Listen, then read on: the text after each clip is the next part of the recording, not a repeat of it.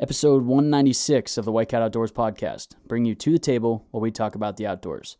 This week's installment is the second interview that we're doing with the big buck hunters in the room. Last week, hopefully you guys listened, that was Tommy Cat. This week, it's myself, Nick, a.k.a. Nicky Knox. We'll see if it sticks. The guys aren't hopeful, but we'll see what you guys think. This week, you're going to be they're interviewing me. We're going to be talking about my secrets to success, some tips and tricks, even a little advice for the new hunter. We hope you enjoy this episode. I'm going to quit rambling, and let's get tuned in to this week's episode. So I did the cardinal sin. I pull up my bow, and then I look dead at his antlers. I got out of the truck, and when I slammed the door, I heard gobbles all around me. Let's see it. Alaska, moose, spot and stalk. That is the bucket list. I agree.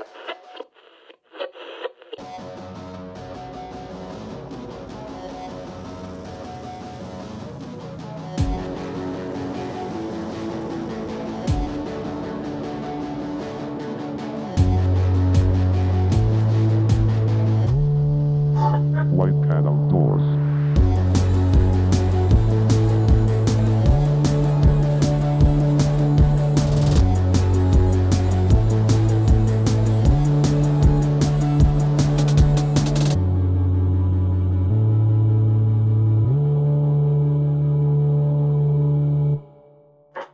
White Cat Outdoors. What's going on, everybody? It's good to be back for another It's installment. Wednesday, my dudes. It is Wednesday, my dudes. I can't believe that's the first time somebody said that. Yeah. With all the Wednesdays we record. Yeah. What's Oh, that big. guy's name? I have no idea. He's also the Grape Gates guy. Yeah, So. he is great. Anyway, Tom, do you know that guy's name? No. No, Tom's here, though. Good to be in the studio. And we also got one more chair filled tonight. What's going on, buddy? Hey. It's Austin's AA, back. Austin, or AE. the Babe. The Babe. I love Babe. Oh, So, what are we talking about tonight, Frank? Tom, what are we doing? Well, last week you guys threw some questions my way, and I just answered them kind of interview style, Spitfire kind of deal going on. And I think you mentioned that in the coming weeks before season, we're just going to do that with all of the regular big buck killers we have in studio. So I think tonight it's Nick's turn to answer some questions on his how-tos and tactics, what he does and doesn't do when it comes to deer hunting. Sounds good. Well, I'm ready, but so I'm driving the audio stuff, but you guys are in the driver's seat for actually keeping this episode rolling. So, good luck. And I don't need luck. well, if you don't need luck, then fire us off. Get us going. All right, so before the season. Let's hit you with a hard one. What are your season goals? Season goals for the year. It's going to change depending on the property. So a lot of it, I guess ultimate goal, not worried about properties, states, anything like that. Top pinnacle is a net Pope and Young that I can turn into Pope and Young, get the wooden plaque made. Now, I'll be straight up with you. Based on cameras so far this year, that goal is looking like it's going to be tough to achieve. I haven't seen a single buck on camera that 100% would net 125. Mm-hmm. Now, I've got some contenders that might be close, and I've got a property that I don't have any cameras on that always produces some really nice bucks that I know several in the last 5 years have been over 140. Yeah. So it's doable, but that's the number one goal. The next goal that's definitely a little bit more achievable is to film my own buck kill. So I've filmed several doe kills. I filmed Tom kill a buck, but last year, so I guess I filmed one buck myself, but it was with a GoPro and the footage sucks. Yeah. So I don't really count that. Have you ever released that film, Uh, that quality material? You and I both have GoPro bucks, and yeah, no, they suck. no, I didn't. It's Mine, kinda- it helps because it's literally right underneath me, so you can see a little bit, but GoPros suck. Yours is right underneath you, and it looks like you took like a 30-yard shot. Yeah. Nick's was a 30-yard shot, and you're like, is that the deer? Yeah. So GoPros are good for like filming you in the stand. yeah, it's a great third-person view or something Yeah. like that. So last year, the buck I shot would have been awesome to have on camera. I killed him inside 10 yards, but it was just a little dark for camera footage. So that's the one So trouble. you're not one of those guys that if you can't get it on film, you're not going to pull the trigger? Oh, absolutely not. If you've listened to for any extent of time, I'm also extremely cocky when it comes to filming. I say it's not hard. And I haven't had any issues yet, but I think a lot of the reason why I say it's not hard is because You don't care. I don't care. It's if I get it on film, I do, and most times I do. But it was just timing on that one. It was too dark to film because like your camera light and shooting light are two totally different things. Yeah. And I was past camera light, but that doesn't stop me from hunting. You know, I would rather kill the buck than get it on camera, mainly because I'm out there to hunt. I'm not out there to film. Like filming is like a secondary. It's a side dish. It's not the main course. Yeah. So are you going to change that up this year? That No. is your goal locked in? You want to get a buck on camera? No. You still don't give a shit? I mean, I give a That's shit. goal two. Goal two, yeah. So it's basically I'm going to have my camera with me every single hunt unless it's raining. So last year I've probably had my camera with me 80% of non-raining days. This year, like a part of that goal of filming a buck would be to 100% of non-rainy days to have my camera with me. Yeah. I just can't risk ruining it in the rain, so I don't take it if it's raining. Yeah. If there's a chance of rain, I pack it because I have my bag's water resistant, if you will, so I can kind of wrap it in something and tuck it in the bottom of the bag if it does rain. But then I think, third goal from that is to get 2 bucks again, but preferably two with a bow. So I've been there. It's a good time. yeah. I really enjoy shooting multiple bucks with a bow. Highly recommend it for Yeah. anybody. Yeah. So those, I guess, are top 3. Pope and Young, which is going to be tough, but it's a goal to reach. Film a buck, and then 2 bucks with a bow. Love that. Very nice. So my first question, you're usually a big gear nut. Yeah. And you're buying stuff left and right. You didn't buy anything this year. No. Are you locked in with what your setup is, or are you going to try anything new this year? I know you're always tweaking and doing new things to get more comfortable in the stand, getting up. Are you doing anything new, different? So I guess I'm going to answer this with a long answer.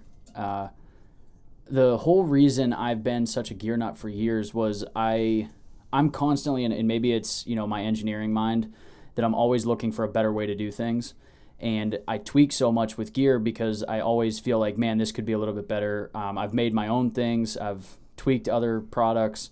I've even taken grinders to $500 tree stands. You have grinder? Yeah. Yeah, it's good for hunting property. Enough on that. But so I'm constantly tweaking gear and buying different things, selling different things. And I always said, once I get it figured out, I'll stop. And I'll be honest, I've got it figured out, at least at this point. There's always, especially I'm in a lot of different groups on Facebook, and doing the podcast, I talk to a ton of different people, and they're always telling, because they know I like gear, so they're telling me what they use. And I love talking about gear because it's just something I enjoy. But nothing this year jumped out at me and said, that will improve your hunt. So besides, and I don't really count broadheads and arrows as gear. Yeah. It's a necessity. So I bought new stuff there, but like no new stands, no new saddles, no platforms, no backpacks. Everything else staying the same. I do have another thing I want to touch on because you said you don't count like broadheads and arrows and stuff as new gear. You just recently got your bow tuned. It was yesterday. Yeah. And you were having trouble with 4-fletch arrows. Did you talk to the guy that tuned your bow about why that 4-fletch may have been throwing your arrows off? Because the 3-fletch was throwing perfect. Yes. So the guy that tuned my bow has been working on bows for upwards of 50 years. Yeah, he knows what he's doing. Yeah, He's he is very, a very knowledgeable guy. Yeah, the guy's in his 80s. He said he's been working on bows longer than compound bows have been around. That's what he told me. So he's like, I owned one of the first compound bows that ever hit the market. Like he's been working on them for a long time. And I handed him my 4 Fletch arrow. And his exact words were, "Why the hell do you have 4 Fletches on that arrow?" And when it was asked that way so bluntly, I didn't have an answer. I don't know. I was told, Might be a good idea. yeah, I was just, I was talking to somebody that, knows a lot about arrows, sells a lot of arrows, and so I went with it. Seemed fine. And the issue is I went from mechanicals to fixed blades this year, and I was shooting and I was getting wild arrow flight at 50 yards. Even 20 yards I could see it, but 50 yards was like very, I was like, whoa, what's going on? So I got my bow perfectly tuned. The guy's very talented, and got it all set up, put the 4 Fletch arrow in it, and I got wicked tear. And he's like, okay, let me throw one of those arrows through my bow. And he's got a bow there that he shoots, and he's like, I promise you this bow is perfectly tuned. Yeah. Shoots it, he gets the exact same tear. He's like, okay, here, try this arrow. Gives me a different arrow, 3 Fletch. I fire it through, perfect hole. No tear whatsoever. He throws it through his bow, perfect, ready to go. I was like, all right, cool. So we're going to cut those fletchings off, and you're going to get me all rigged up with some new fletches. And he said, all right, sounds good. Threw those through paper, and perfect. Did he give you any sort of insight as to why that could have been throwing it off so bad? No. All he said is that people insist on overcomplicating hunting. And he said that, there's absolutely no reason to have 4 Fletches on there. He said it just complicates everything. And it's louder, too. Is it? Yeah, from what I heard. Literally? Yeah.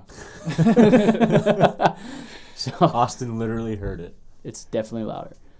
So I don't know. He didn't really give me any specifics on why. He just said that it overcomplicates your your tuning and everything, and he said it's just there's no benefit to a 4th Fletch. He's like, he's been doing this for a long time. He's seen a lot of fads come and go, and he's like, I have no idea why people do this. So if you're a guy that designed the 4 Fletch arrow and there's a reason behind it, I'd love to hear it.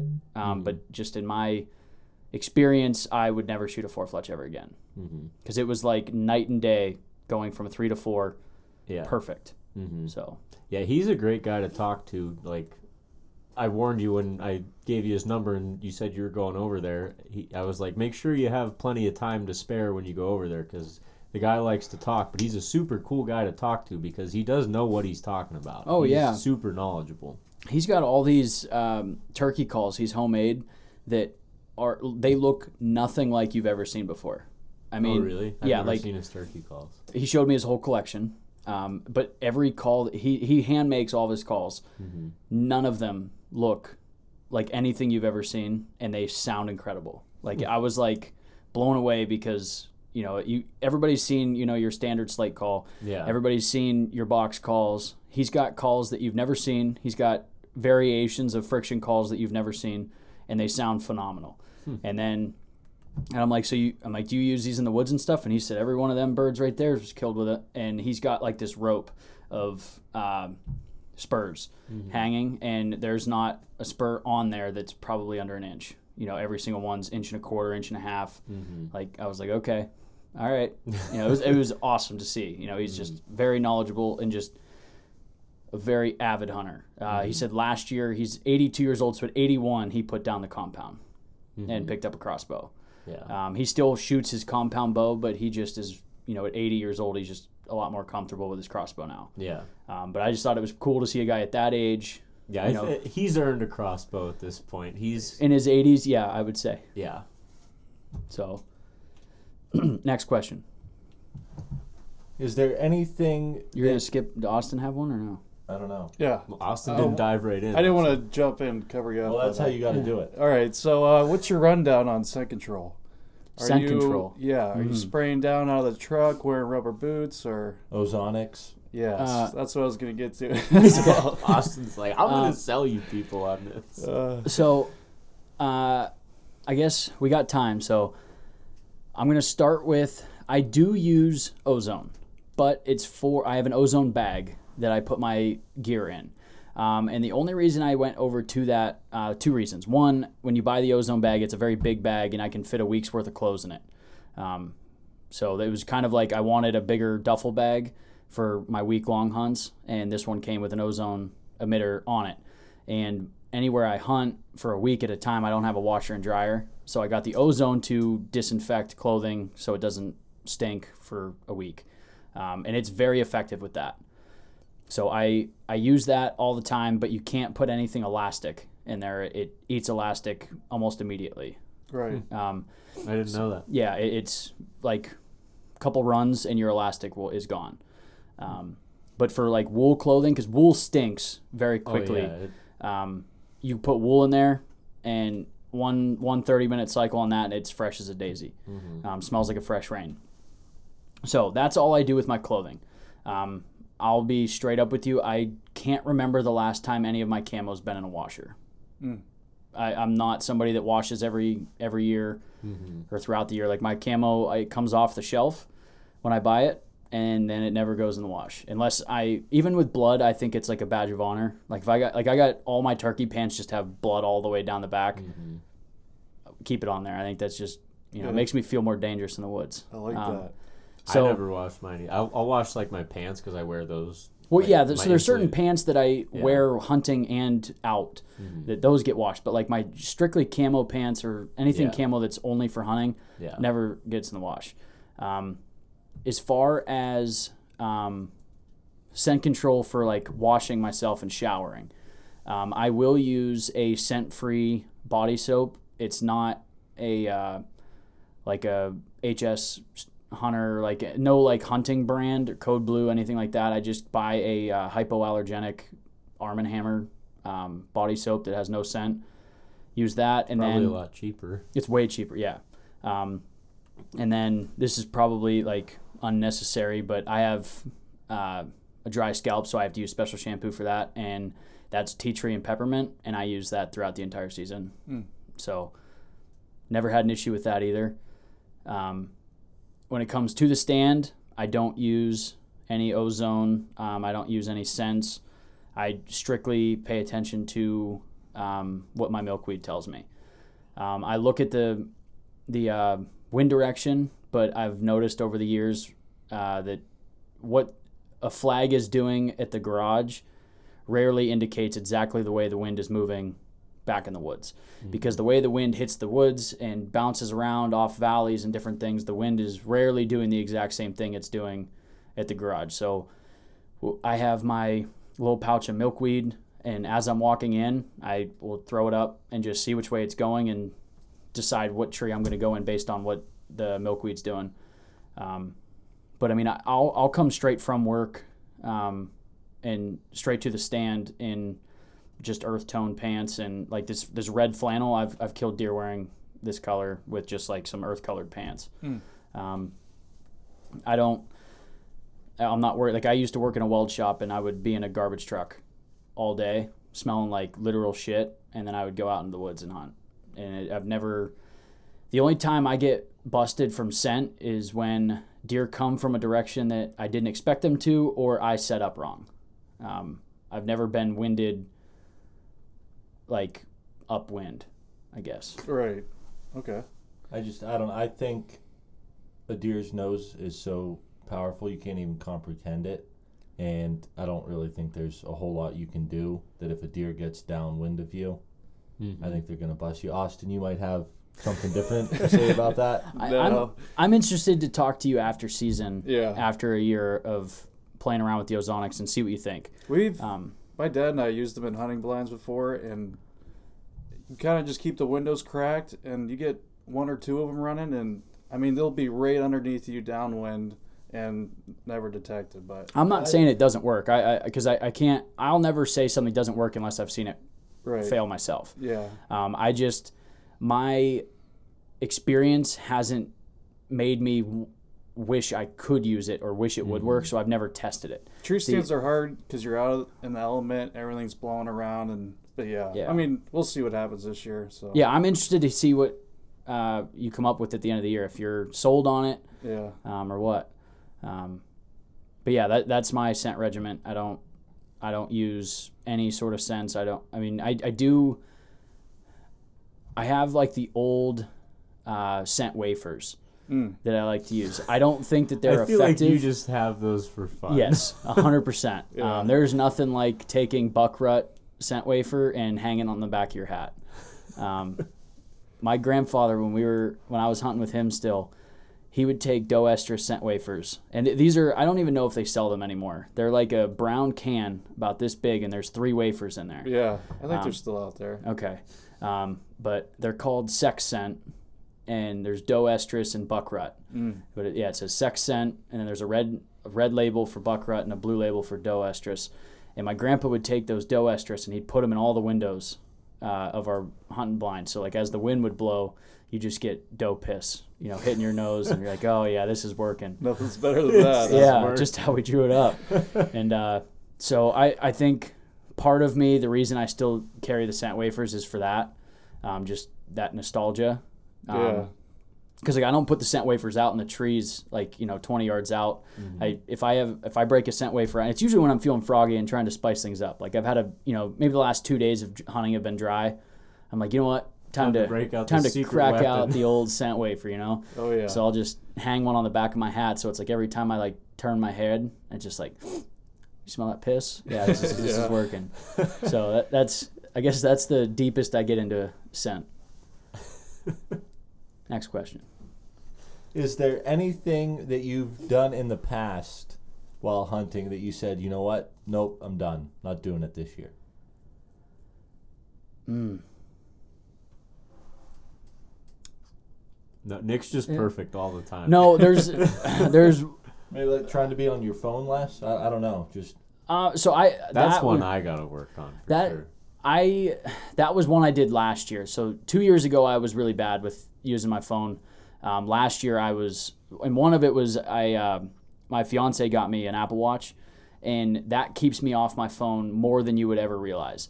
And it sounds crazy to say it, but the biggest problem with me with my cell phone was I wouldn't pull it out, but I would get a text and I would pull it out, read it, respond, and then while it's open, I'll check Facebook and then I'll check Instagram, and it's like, I'm the same way. If I get a text, I'll pull it out and be like, okay, and then I'm like, what's going on over here? Yeah, next thing you know, it's been 10 minutes, and I'm like, oh my gosh. So having the Apple Watch, now I get a text, I can quick respond on my phone, on my watch, and I don't pull my phone out.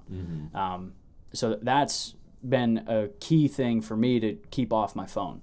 But one thing, what do you think about shitting underneath no, your stand? Okay, I'm going to continue that. That one crossed my mind. I said, no, I'm not going to stop. One of my best bucks, I shit out of the stand. Actually, I wouldn't even get it. I was in a climber. I don't know if I've told this full story on here, but one of my best bucks I ever killed, I was hunting in a climber. First time I'd ever been in that area. I didn't have a flashlight or anything going in. I went in stupid early, like an hour and a half, 2 hours before dark, because I knew I had to walk close to bedding. Before light, you mean? Yeah, before light. Whatever.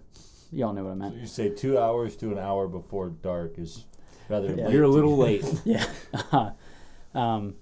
Before light. So I didn't have a light or anything. Just was walking through with my climber and was like, that tree looks good. So I climbed up. Tom and I are texting, and it's still pitch black. And about 7 o'clock rolls around. Sun's just starting to peak up. And something else is peeking up. Yeah. I got a fifth alarm fire coming out my ass. It was like, all right, time to go. So I was in a climber and I just didn't feel comfortable just hanging over the edge. So I climbed down. I left my bow in the tree. So my bow's 20 foot in the air. Anytime I climb down to shit, I always bring my bow. Yeah, I didn't for whatever reason. I was probably 17, 18. But yeah, I left my bow in the tree and climbed down and did my business. And I went far. It was like a good 15 yards from my tree. And then I climbed back up, and I figured Tom needed to know, and I texted Tom. I said, are you seeing anything? I just took a shit. And so Tom texted me back, and he's like, no, I'm not seeing anything. What about you? And I said, no, not yet. I put my phone away, and I hear I look over, and wouldn't you know it, 35 yards out, I've got a tank. And I was like, all right. So I grabbed my bow, shot him, watched him go down into the weeds, and immediately pulled my phone back out, texted Tom. I said, I just shot the best buck of my life. And he's like, bullshit, you're lying. I was like, I'm telling you, I did it. So about 10 minutes later, he calls me, says, I'm getting out of the stand. I'm coming to you. I said, all right, see you in a bit. And he's like, you actually shot a buck. I was like, yeah, I did. And he's like, all right, sweet, I'll be there. So yeah, that right there told me you can shoot out of the stand, don't matter. Yeah. Makes it less desirable for Tom to hunt my stands if I do it anyways. So Especially when you do it right out of your ladder stand. it's then Right at the bottom of the It's like a ladder. landmine. I've never done that. You always go to the side. But I'm trying to think if there's anything. I mean, if you can say no. It was just a question. Yeah, I'm glad you elaborated, though, instead Yeah. of just giving a hard no. yeah. Pass. Next question. Pass. Where's the sun go? No, I don't think there's really. I think maybe. No, there's not. There's nothing. I'm sorry. Sorry to say. There's. Next question. Oh, man, I didn't think of another one. I gave you plenty of time. You sure did. Give me, Austin, you go. Oh, I wasn't ready yet. What the hell are we doing here? Oh, we got another one? No, that was about all I had. You written can't down. only have 2 questions for me. I fired more than that at you. Well, I got Nick and Frank and Austin answering questions or asking questions.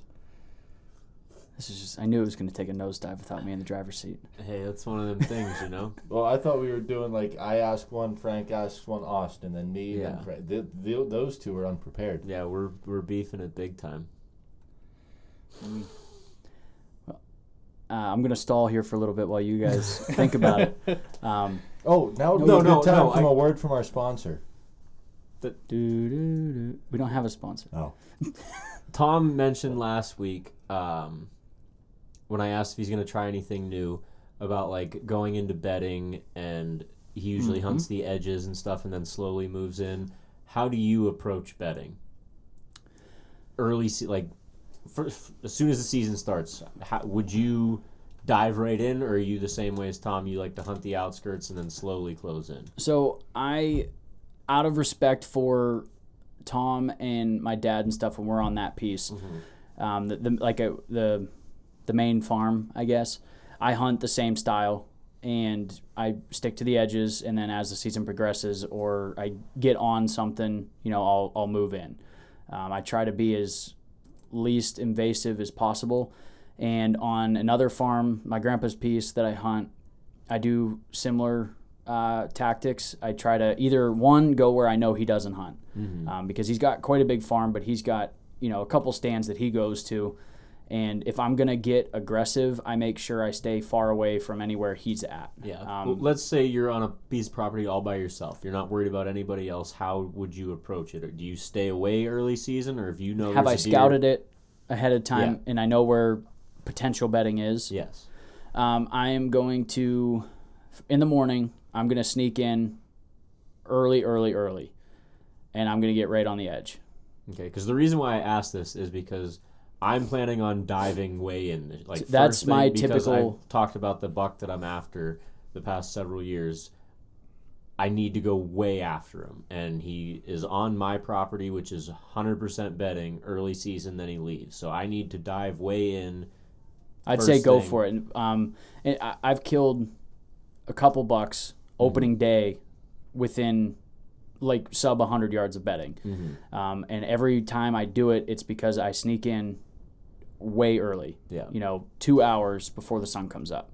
And my theory behind that is that they're going to still be out feeding, on the move, working their way back to bedding. And the other thing is I don't use a light coming in. I know some people say, they'll forget about the flashlights and stuff, but my theory is if it's pitch black, even if I bump them walking in, they can't pick me out in pitch black. It could have been a coyote, it could have been a raccoon.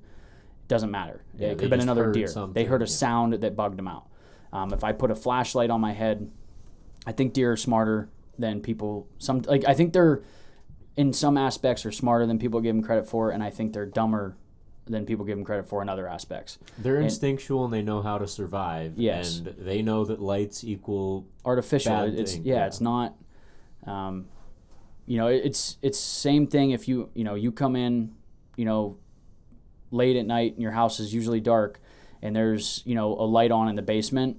You're gonna take note of that. You're gonna notice. You're like, hey, what's going on there? So I always, if I'm going into bedding, guns blazing, opening morning, I'm going in at least 2 hours early, no light, and my entrance is the most important part. And I think you should consider your entrance as your most important part. You need to understand, and this is why I do so much scouting early in the year, is I try to find that bedding and I try to figure out where they're going to be feeding early season. Early season, you're going to be paying attention to like your soybean fields, your apples, those sort of things. You know all that. So I try to make a mental map in my brain of, okay, here's the bedding, here's the feeding. This is the most likely way that they're going to come back. And I'm going to make sure, one, I don't cross that.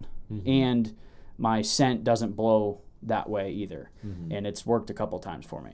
Even last year, the buck I got, I snuck in. It was in an afternoon hunt, but he was in his bedding area. He was probably 70 yards from me when I walked in. And the only reason I was able to do that is because the wind was blowing heavily in my favor, and I was able to sneak on my hands and knees under pine trees for about, what would you say that length is? 200 yards? Yeah, I would say. I literally, with my bow in one hand and my stand on my back for 200 yards, just crawled underneath the pine boughs. And that was the only way I could make that happen. Because one, you got that pine needle bed that's super quiet. There's no crunchy leaves or anything, so I could sneak through there totally silent. And he never heard me, never kicked up. As soon as I got out of the pines, I made maybe 4 steps and I was up my tree. And so it was like absolutely bulletproof. And I think that that's a big part of, if you're going to hunt close, everything has to be right. You can't be reckless about it. Yeah, you can't just go calculated recklessness is, I guess, the way you want it, because it is a little reckless. But you need to be calculated in what you're doing. Yeah. Something to add to that. Is there a transition period for your, before the rut? I mean, you're hunting the food hardest because that's when they're coming up from bedding to the food. Is there, you're getting towards the end of October, it's start to be the rut? Are you getting deeper in the woods? So, and Tom and Frank will attest to this, I'm not much of a field, food sitter. Okay. I will sit them sometimes, but I typically like to just be in the timber more than anything. And I think a lot of that is just because of past success. Tom's had a lot of success shooting bucks on food plots and on food sources where I haven't. Most of my success has been done, in the timber. I feel like all three of us are very diverse like that. Yes. Tom's a field sitter, you're a timber guy, and I'm a big swamp guy. Yeah. We all have very different And I think it's just ways because of of approaching. we've each killed the most doing that, so that you kind of just stick to what's comfortable. But in terms of the change for me, when I start seeing deer moving earlier on in the evenings, because it's a lot of my changes I base on my evening hunts, and it's because typically, early season, if you're sitting a field edge, it seems like right at dark is when you're going to start seeing a buck or something. Right. Or even does. A lot of times does will wait till, the last half hour.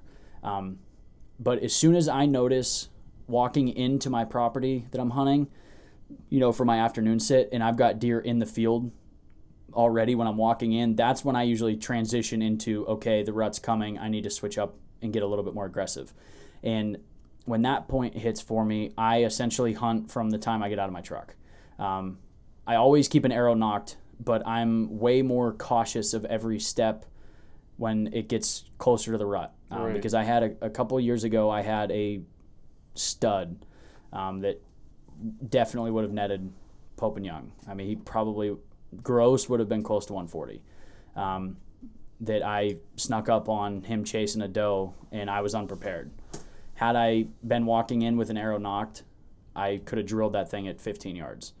And I couldn't, so now I've switched up. That's I guess, Tom, to answer your question, if there's anything I won't do this year, it's I won't walk into the timber without an arrow nocked. There you go.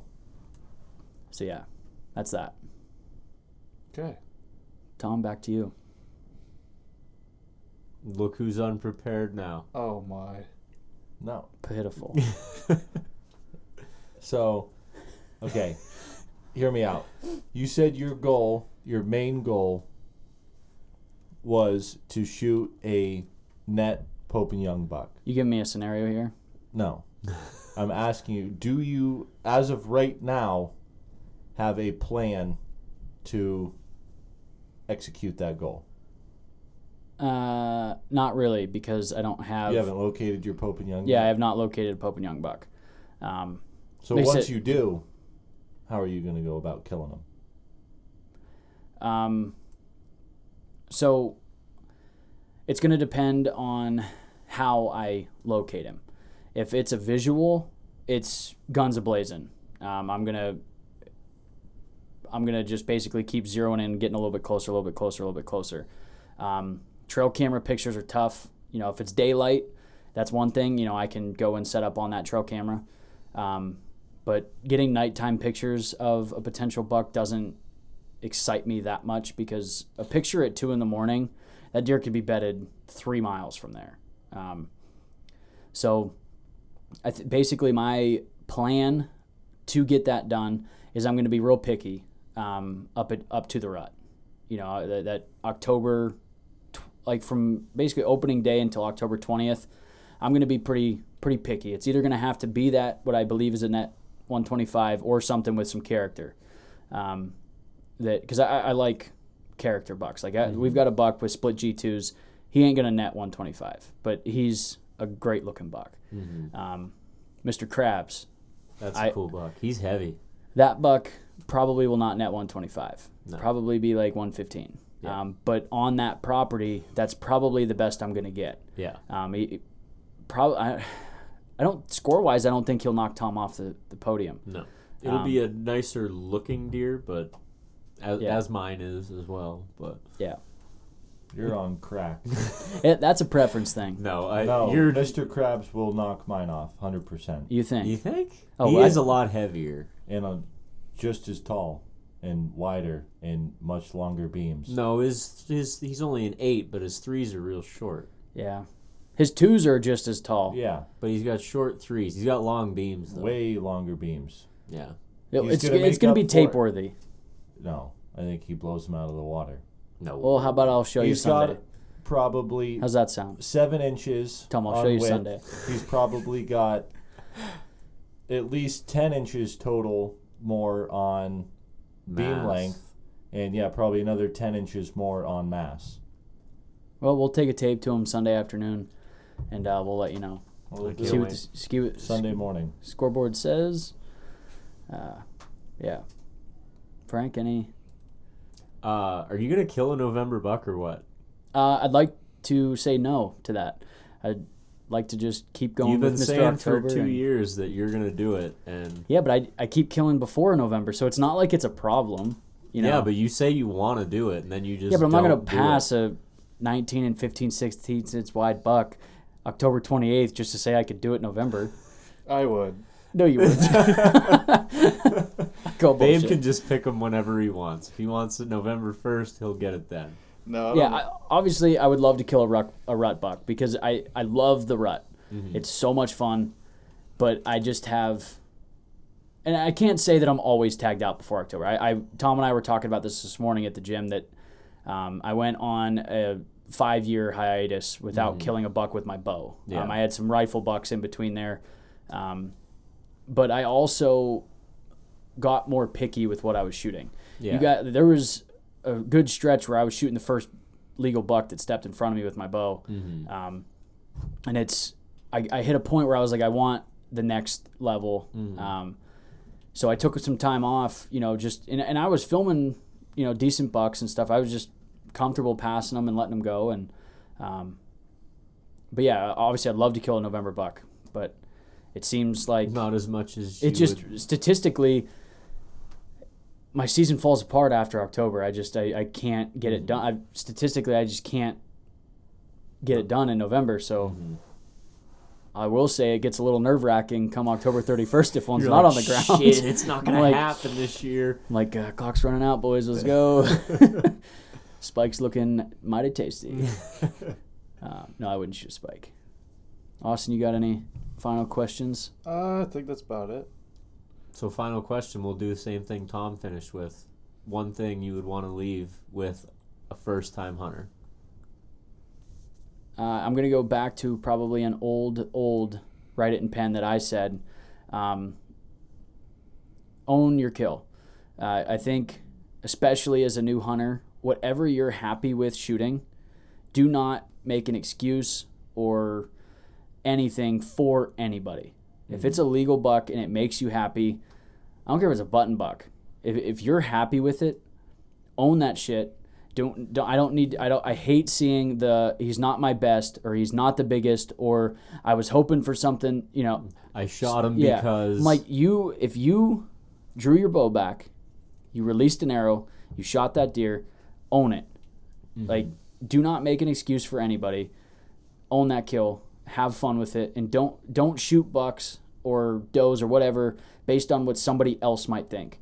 Do whatever makes you happy and own it when you do it. Because I think shooting a deer is a serious thing. And to not take full responsibility or to make excuses over it, I think is not doing the animal justice. So I think if you're going to shoot the animal, I think you need to own it and enjoy your hunt. Absolutely. Sweet. I guess that about does it. Now we get to pass it over to you. You get to have the driver's seat back, Nick. Yeah. Thank you so much. I wish you guys would have called me Nicky Knox in there, but I'm trying to get that to stick. It's just not sticking. I think it's good. Maybe I need an earring. I think an earring would be appropriate for a guy named Nicky Knox. With a knock hanging off. That'd be sexy. Yeah, maybe I'll get I'll maybe the buck I shot last year, I'll take the arrow and snip it just below the fletching and There somehow you get go. it to. Man, Kayla would be pissed if I put an earring in just for. Hey, Could you imagine just? do you want to be called Nicky Knox or not? Oh man, I could see. Maybe we'll do it. I'm not even gonna say that.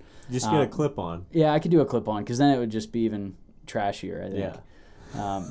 And less chance of infection. But yeah, maybe we'll have to work an earring in there. As Tom would say, leave it in the comments if you think Nick should get a earring for Nicky Knox. If you'd call me Nicky Knox if I had an earring. I would call you Nicky Knox. If you were sitting there with an earring right now, I'd call Just you Nicky one, Knox. though, right? Oh, it has to be just Yeah. one. All right. 2's too classy. 1, that's trash. One's not enough. Two's too many, or what, how does that go? Something like that. I don't think that applies here. It doesn't. When in Rome. Well, When in Rome, wear a clip-on earring. yeah, that's right. We're going to wrap this thing up here. We're going to go shoot some bows and get ready for the season. We thank you guys for listening, tuning in every single week. We enjoy doing the podcast and hope you guys enjoy listening. So on that note, you guys all know what to do. Get outside.